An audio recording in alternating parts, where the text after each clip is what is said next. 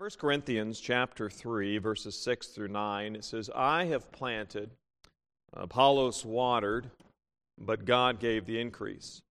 So then neither is he that planteth anything, neither he that watereth, but God that giveth the increase. Now he that planteth and he that watereth are one, and every man shall receive his own reward, according to his own labor. For we are laborers together with God. Ye are God's husbandry, ye are God's building. As we think upon these truths this evening, laboring together with God. Let's go to the Lord and ask for His blessing upon the preaching of His Word, and then we'll continue this study tonight. Dear Heavenly Father, Lord, as we look at Your precious Word, God, I just ask for Your wisdom. Lord, I ask for the words to speak. I pray that You would, Lord, I need Your help.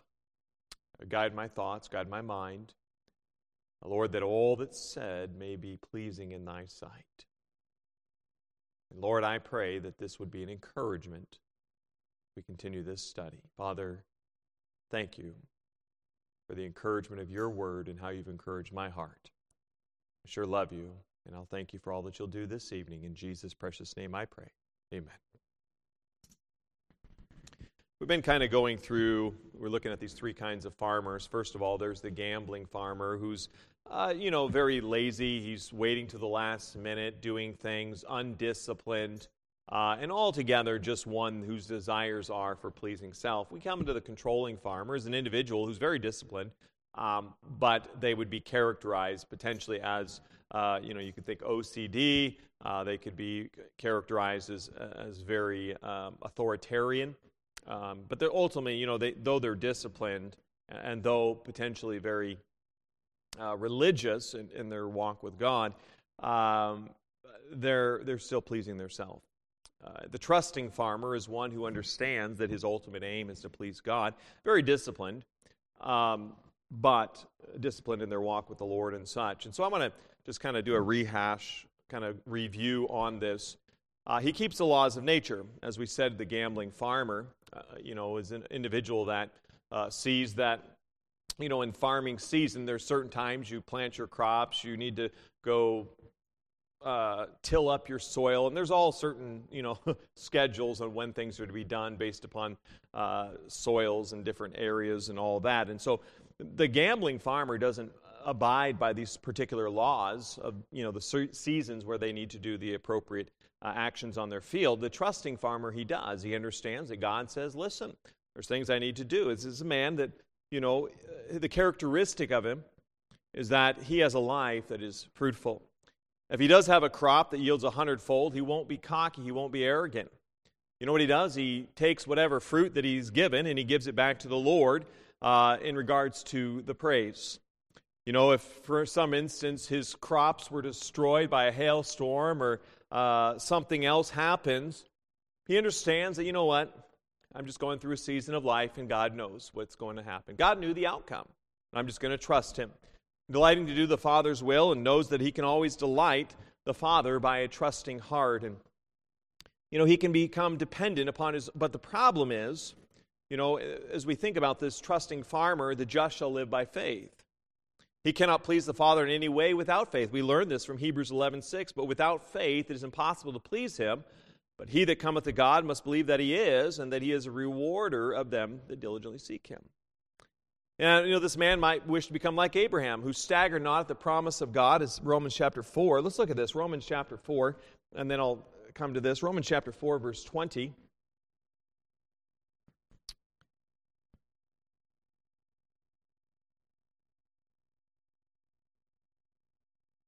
This is the appropriate mindset of the trusting farmer.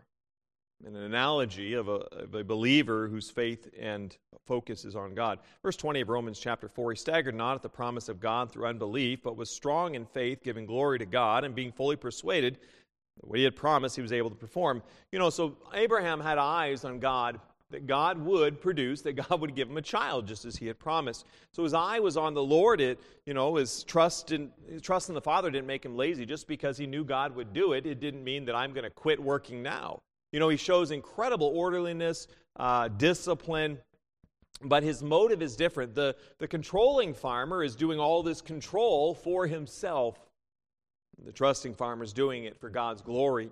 There's a different aim, there's a different focus, and his heart bears much fruit. And the trusting farmer, heartily embraces the words of his master. In John 12:24-26, "Verily, verily, I say unto you, except a corn of wheat fall into the ground and die, it abideth alone. But if it die, it bringeth forth much fruit. He that loveth his life shall lose it, and he that hateth his life in this world shall keep it unto life eternal. If any man serve me, let him follow me, and where I am, there shall also my servant be. If any man serve me, him will my Father honor." So this God, the trusting farmer's desire, or male or female, whomever it may be, is that they want to be together with God. Now, there is a position where they can see the fruit, and they can go from trusting God to becoming dependent upon oneself, and that's a danger. But the outstanding characteristic is the fruit of God's Spirit in his life. Not necessarily, you think about individuals, Job during a period of time, you're thinking, man, God must be really against him. But God had a high reputation and high thoughts of Job. Though Job did go through some very difficult time for a period of time, and then you see some of the minor prophets and even some of the major prophets, Isaiah and Jeremiah, who were not well liked by many of their countrymen. And so the fruit, but they have God's Spirit upon their life. And so we've talked about all three of these types of farmers. Now, in a time of reflection, when your spiritual leaders drive by your field, what are some things that they may see? Evidence of a slothful farmer? Is there chaos going on in your life?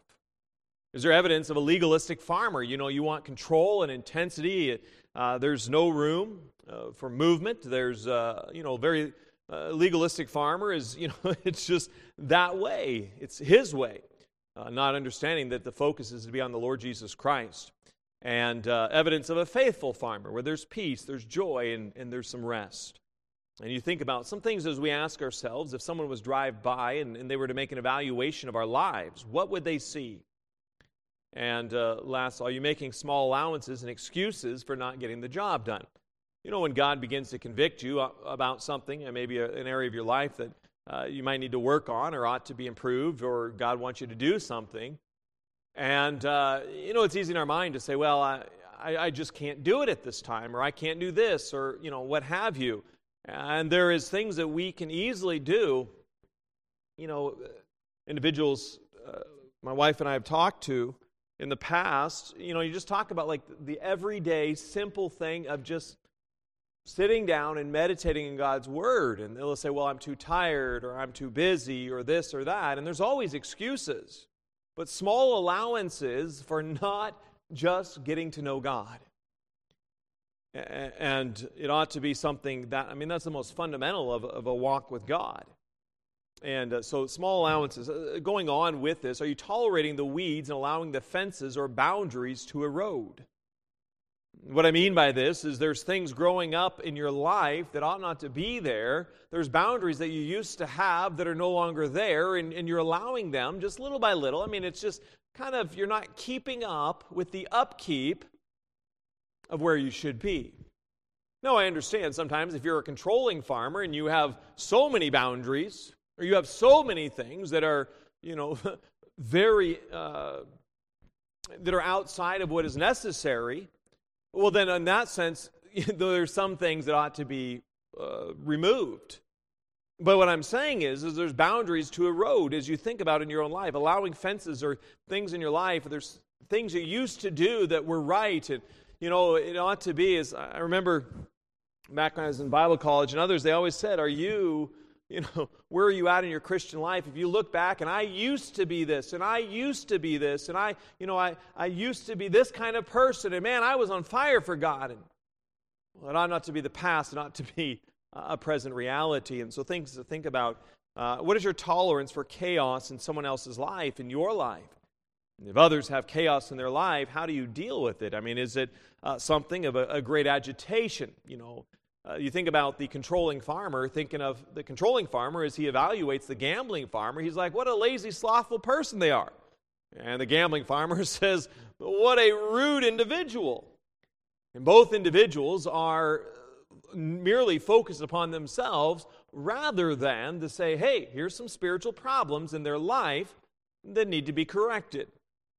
And even thinking about my own life, or your life as you think about it. What are some, tolerance in my life for chaos? Do you see your neighbor's chaos as a threat to his usefulness or as a threat to your love for order? It can be easy where we have a greater love for orderliness and discipline than we do necessarily for the person. And every individual is at a different spiritual state. It does take God's patience to help us as individuals and people are working through things in their life and chaos. Because as there's sin in a life, if you have an individual whose life is a mess, there's chaos. And to walk with them on that journey out of chaos into order, into discipline, not necessarily in the same way that you organize things or you're disciplined on things, but a discipline of in their life as they begin to grow. I mean, just our daughter isn't the most, she likes to put things away. But there's sometimes she's not, and and there's a difference. My wife and I have a different, in regards to order on things and how things are arranged, and it's different. But it ought not to be a chaotic life, but understanding that, we're all growing. We're all at a spiritual state, and we're improving. And so reflecting on that as you're potentially maybe ministering to someone else. Do you panic? The legalistic farmer, or trust the faithful farmer when life gets out of control. When a tragedy, a trauma, an unexpected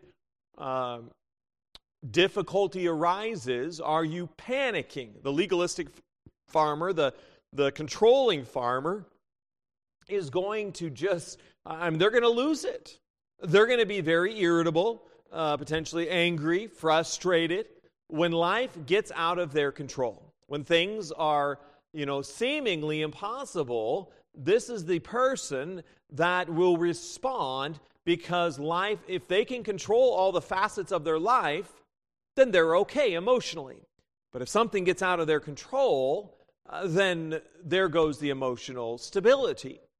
Ultimately, that is a indicator of wanting, pleasing of self, and we all find ourselves there sometimes, but it ought to get to the place of this faithful farmer, the trusting farmer, that, when difficulties come, that we bring it before the Lord and ask for His help. I was just reading in devotions this morning with Eliana about Daniel in the lion's den. And as we were reading it, and I was just, as you think about this, a trusting farmer, Daniel continued to pray in public, knowing the public decree. He didn't panic. He didn't go into a mess. He just said, well, if I'm going to die, I'm going to die. I'm going to trust the Lord. And there's a difference here. One says, I'm trusting that God is in control. The other is great panic. Much like some of the other individuals, like Haman did there in the book of Esther, right? He panicked at certain things, and he ended up, he was on the bed of Esther, and the king saw him, and it ended up being his life, and it was just a bad state. He was a man that was in control, and he lost it. Moving forward in a wrap-up, what do I do now? And take some time to change. I want to look at several passages of Scripture. 1 Timothy chapter 4.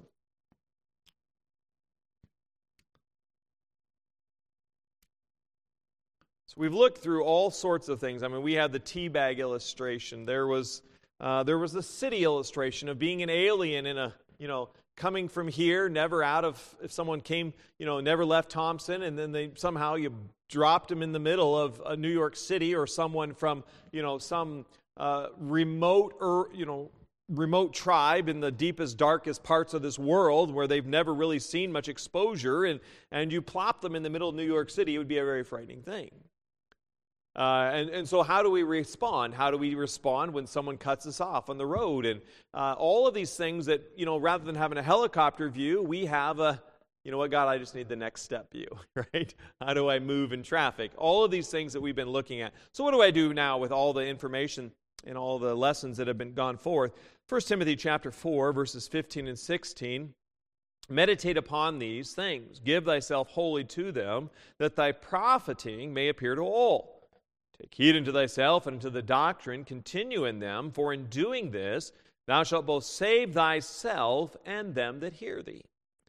So there is a taking heed. And second of all, preparing the soil. It says, but that on the good ground are they, which in an honest and good heart, having heard the word, keep it, and bring forth fruit with patience. So we begin to prepare the soil of our heart. We begin to say, Lord, is there the chaos in my life? Am I the gambling farmer? Am I the controlling farmer? Am I the trusting farmer? Where am I? And as we look at that, the next thing what we do is stay in the Son. 2 Corinthians 3:18, we'll look there.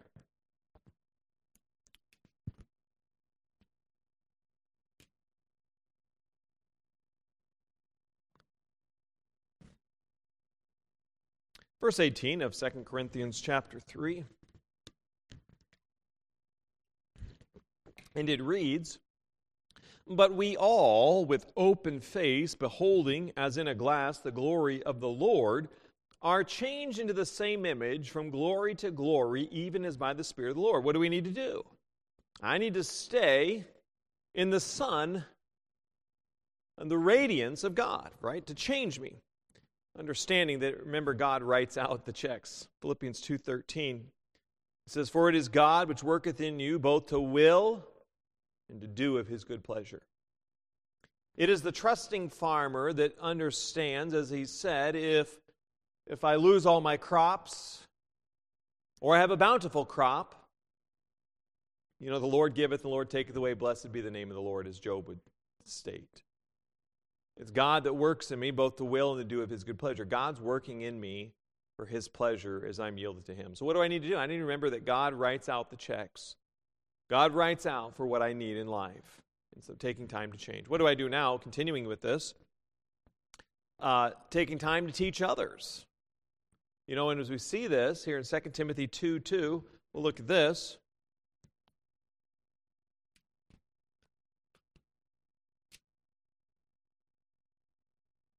I really appreciated and enjoyed this study, and it's a marvelous book. I think it's got some tremendous insights into Scripture and just everyday Christianity. It's been a real blessing to me, an encouragement, a challenge, and I've richly been blessed by it.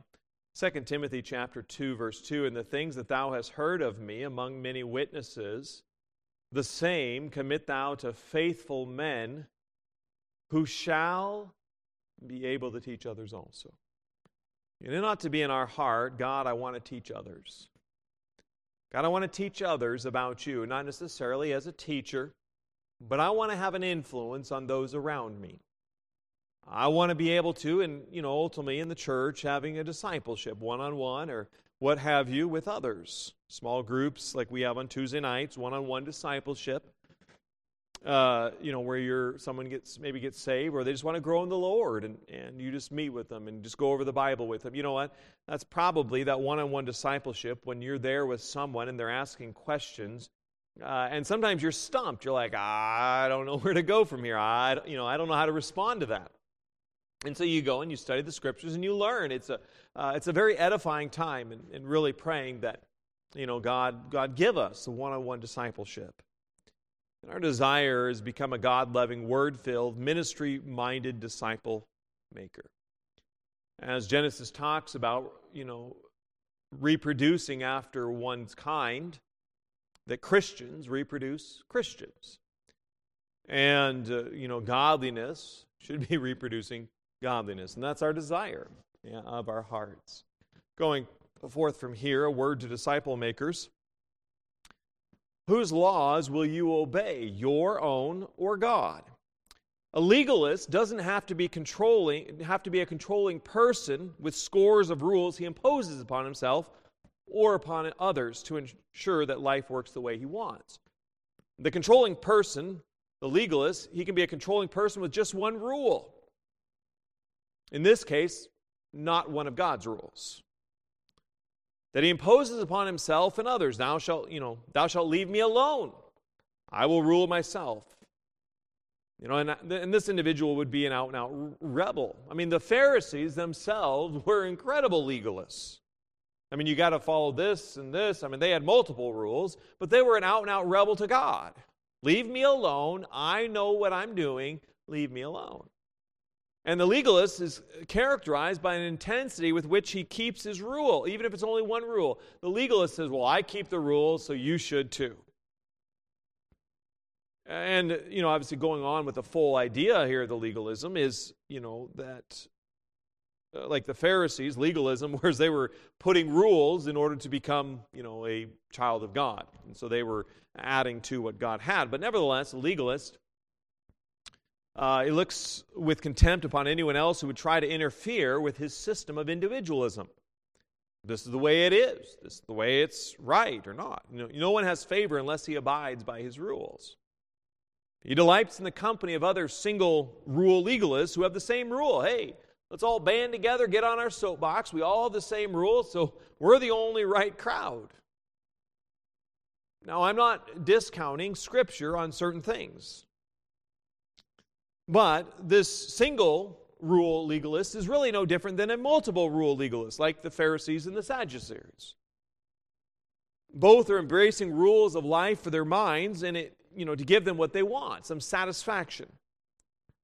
And they don't have a peace of mind unless they're in control. They lose control, bad circumstances happen, and their world falls apart. The universe by God's design, for them, is a moral universe. It's operated by law. There's not the grace. There are times in growing up, they're at church. Individuals would have things in their lives, and the church that we had attend, if you somehow breach these particular rules without even a church meeting, they would dismiss a person because of breaching some rule of the Scripture without any desire for reconciliation. So again, whose laws will you obey, your own or God's? If you choose to obey God's laws, what motives drives you to keep them? Love for yourself or love for God or others? The dangers of ditch watching, another point to think about here. When you're ministering to others, an individual, that maybe someone is into drinking and drugs and other bad things of life, and they accept Jesus, and they go to the extreme opposite. And man, if there's anyone that used to be like they used to be, they're just like, just like very intense, and you're like, whoa.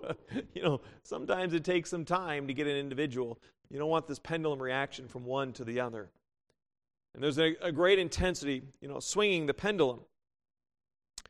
When someone's been deeply hurt and wronged by someone, particularly a parent or some other leader in his life, they'll exert a pendulum reaction.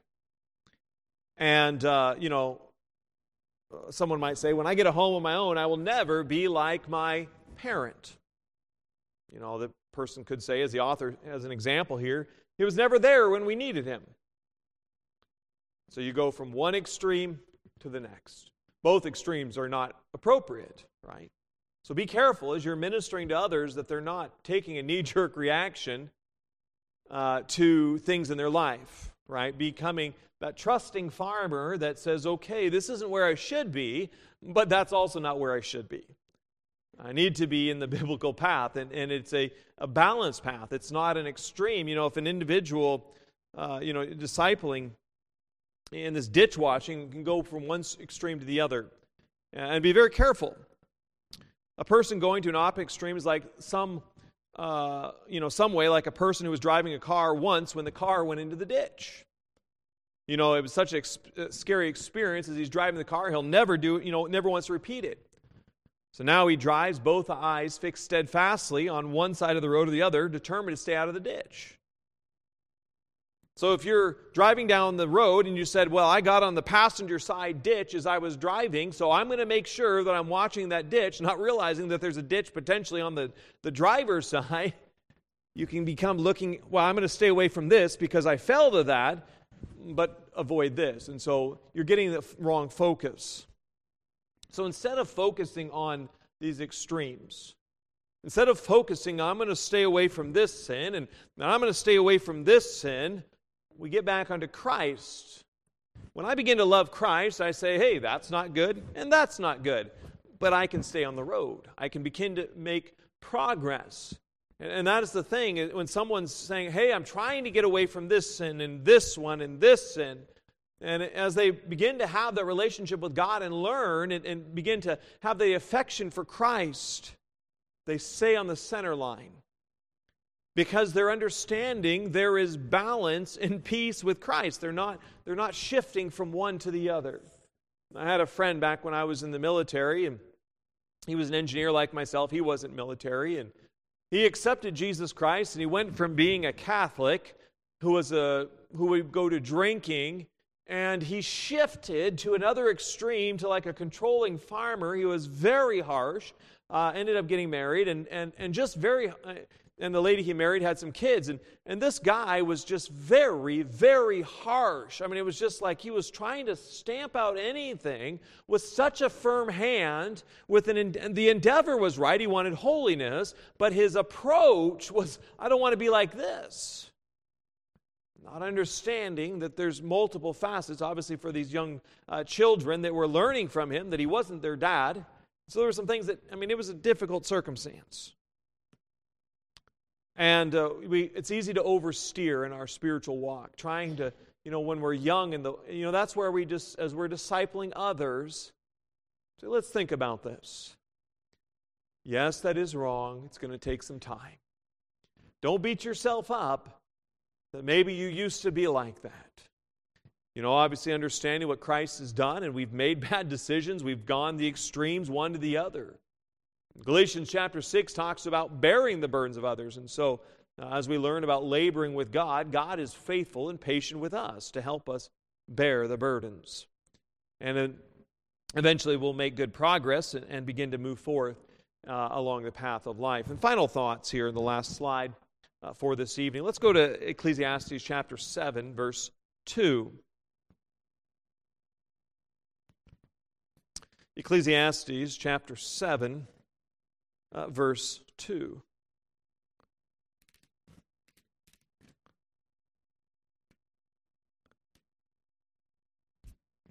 Two through 4. Ecclesiastes chapter 7, verse 2. It is better to go to the house of mourning than to go to the house of feasting, for that is the end of all men. And the living will lay it to his heart. And the living will lay it to his heart, Sorrow is better than laughter, for by the sadness of the countenance the heart is made better. The heart of the wise is in the house of mourning, but the heart of fools is in the house of mirth. Funerals are much more instructive than parties. According to the wisest king, he says, when you go to a funeral, you're understanding that that's the end state of a man. And many times in those desperate conditions, having seen the potential loss of a loved one, we begin to think about eternity. What am I doing with my life? Especially if it's a young person, you think, wow, life is so short. We don't know how long our life will be. Every death for the believer, whether of a death of self or a loved one, death to life itself, though, it brings sorrow, a veil of tears. But that tears has the opportunity to enter into a greater understanding of the comfort and the presence of Christ. And in the sorrow, as we see here, it's better to go to the house of mourning, that I need to die to myself to possess more. If we don't die physically, we don't physically experience heaven. Now, if we're raptured, we don't have to die. But, barring the rapture, if we don't die, we don't experience the rewards. If I don't die to myself now, then I don't experience the riches of Christ. If I don't experience Christ here when I'm not dead to myself. Really, death is the heart of the gospel message. Jesus Christ died. And that death, the penalty of sin, it brought the guarantee of our eternity, our dwelling with Him forever, and the relationship with Him. Now, when we lose a loved one, we think about what they're experiencing in heaven. I think about loved ones that I've lost. I'm sure you as well. And you think about that they're up there and they're in the very fellowship of the Father. And they're basking in His glory. If they had not passed, they would have never realized the fullness of God. You know, the thought of heaven is sweeter. Not primarily, not because your loved one is there, but the reality of it, you know, is we do find our loved one stepping from time to eternity that, yes, I will be with them. But it ought to be our desire that I want to get better at dying. I want to struggle less with my flesh.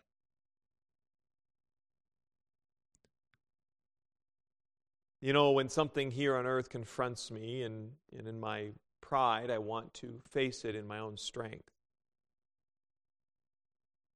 I come up against a crossroads of decisions.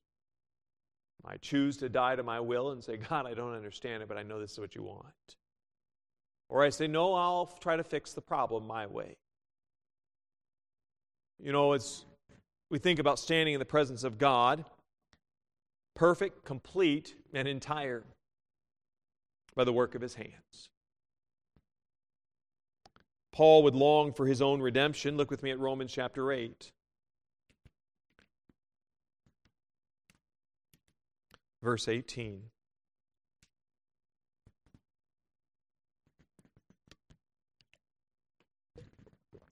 Now, do I long to be with some of the loved ones that I've lost before? Absolutely. And I'm sure you do as well.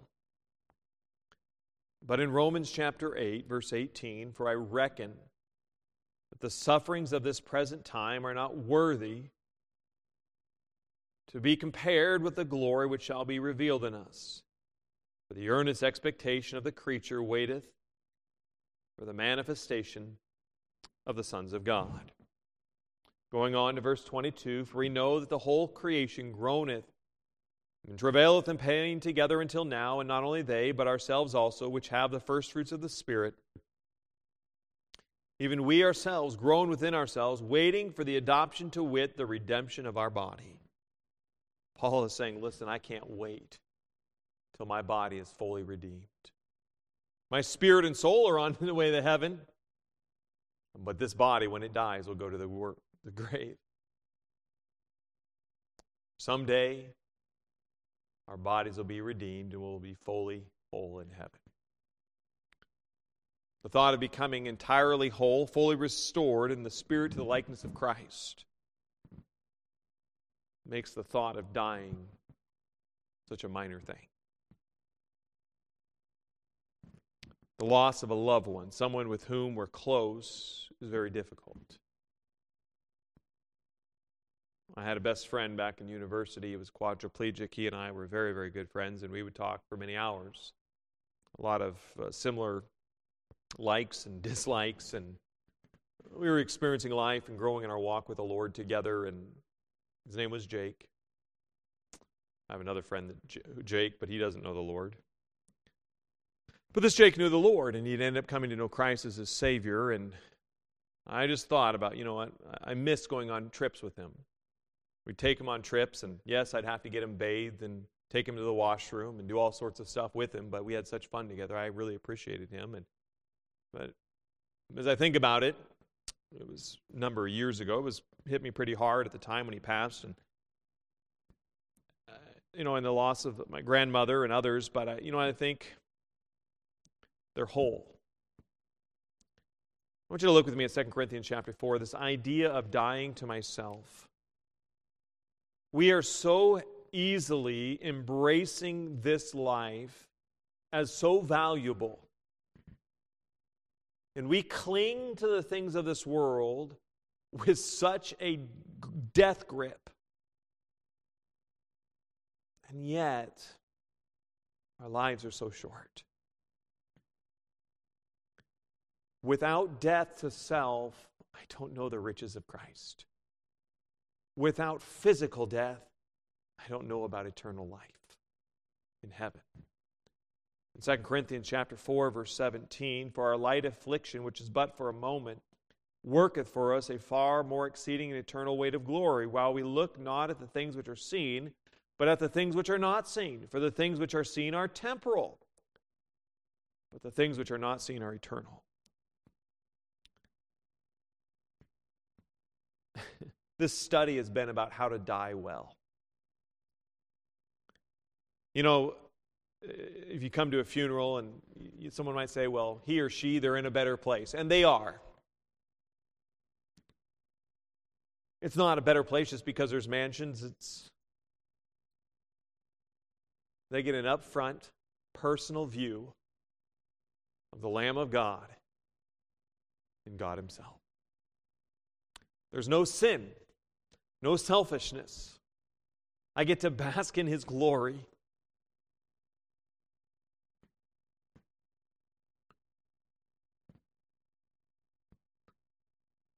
When I die to myself, I get to see the greatness of my God. How rich, wonderful, caring He is. I've been going through Psalms, and that's where I'm at in a portion of my devotions, and it's been so refreshing, enriching. So I just think about that God is in control of all the weather. He's in control of all of it. And rather than worrying about all this stuff, I just say, you know what? I'm going to trust you, Lord. And it's easy at times to do that. And other times it's much more difficult, especially when the fires are hot around us. But I don't know about how good God is. You know what, Peter denied the Lord, but when he saw Jesus resurrected, and then Jesus came there to the seashore, and Peter ran to him or jumped out of the boat, there was a change. Peter had died to himself. Fishing was no longer his thing, his occupation. It was, Jesus is who He says He is. 1 John chapter 3, verse 2, Beloved, now are we the sons of God, and it doth not yet appear what we shall be. But we know that when He shall appear, we shall be like Him, for we shall see Him as He is. I have the opportunity someday to see God in all His glory, and I'll be like Him. I'll be like the one who redeemed me. 1 Corinthians chapter 15, if you want to turn with me there.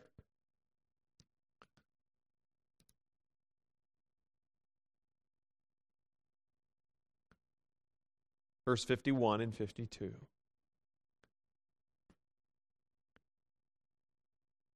Verse 51 of 1 Corinthians 15. Behold, I show you a mystery. We shall not all sleep, but we shall all be changed in a moment, in the twinkling of an eye, at the last trump.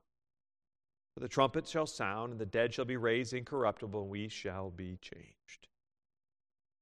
Wow. Death comes. But death brings riches. Death brings the presence of God.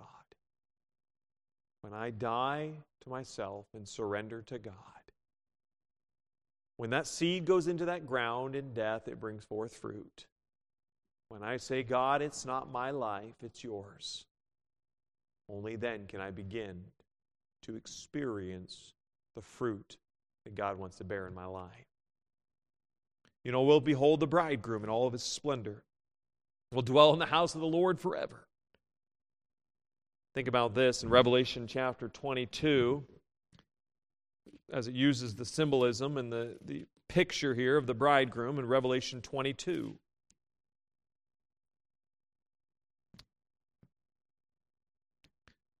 The Apostle John's kind of more passing final words here of the book of Revelation, verse 17 of Revelation 22.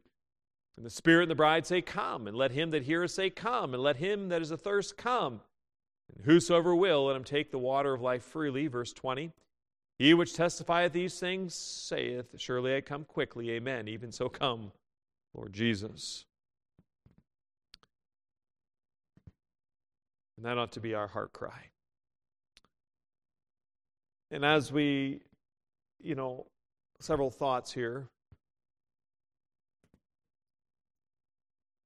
that we've been looking through a glass darkly, as 1 Corinthians 13:12 says.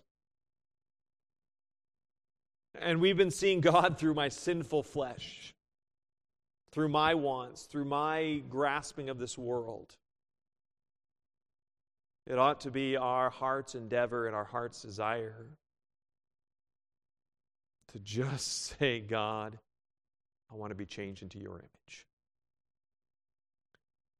We don't experience the closeness and the presence of God because we cling so much to this world. Whatever it may be. It can be jobs, finances, hobbies, friends, family, you name it. I like that hymn, and Lord, haste the day when my face shall be sight. And the truth is, when we shall be completely changed into his image. And so with those final thoughts, it ought to be my heart cry, I want to be better at die. And when I learn to die, then I'll learn to really live and know Christ. And so with heads bowed and eyes closed, no music this evening, the first question to ask is, for those that may be watching, first one, do you know Jesus Christ as your personal Savior? If you died today, is Jesus your Savior? And as a Christian, how are you doing on dying to self? Is your desire to be changed into his image or to be changed into the image that you believe you should be? I don't get to know more of Christ and the splendor and the majesty and the glory and the beauty of Christ if I don't die to self. And so when you're done praying, feel free to look up and I'll conclude in prayer this evening.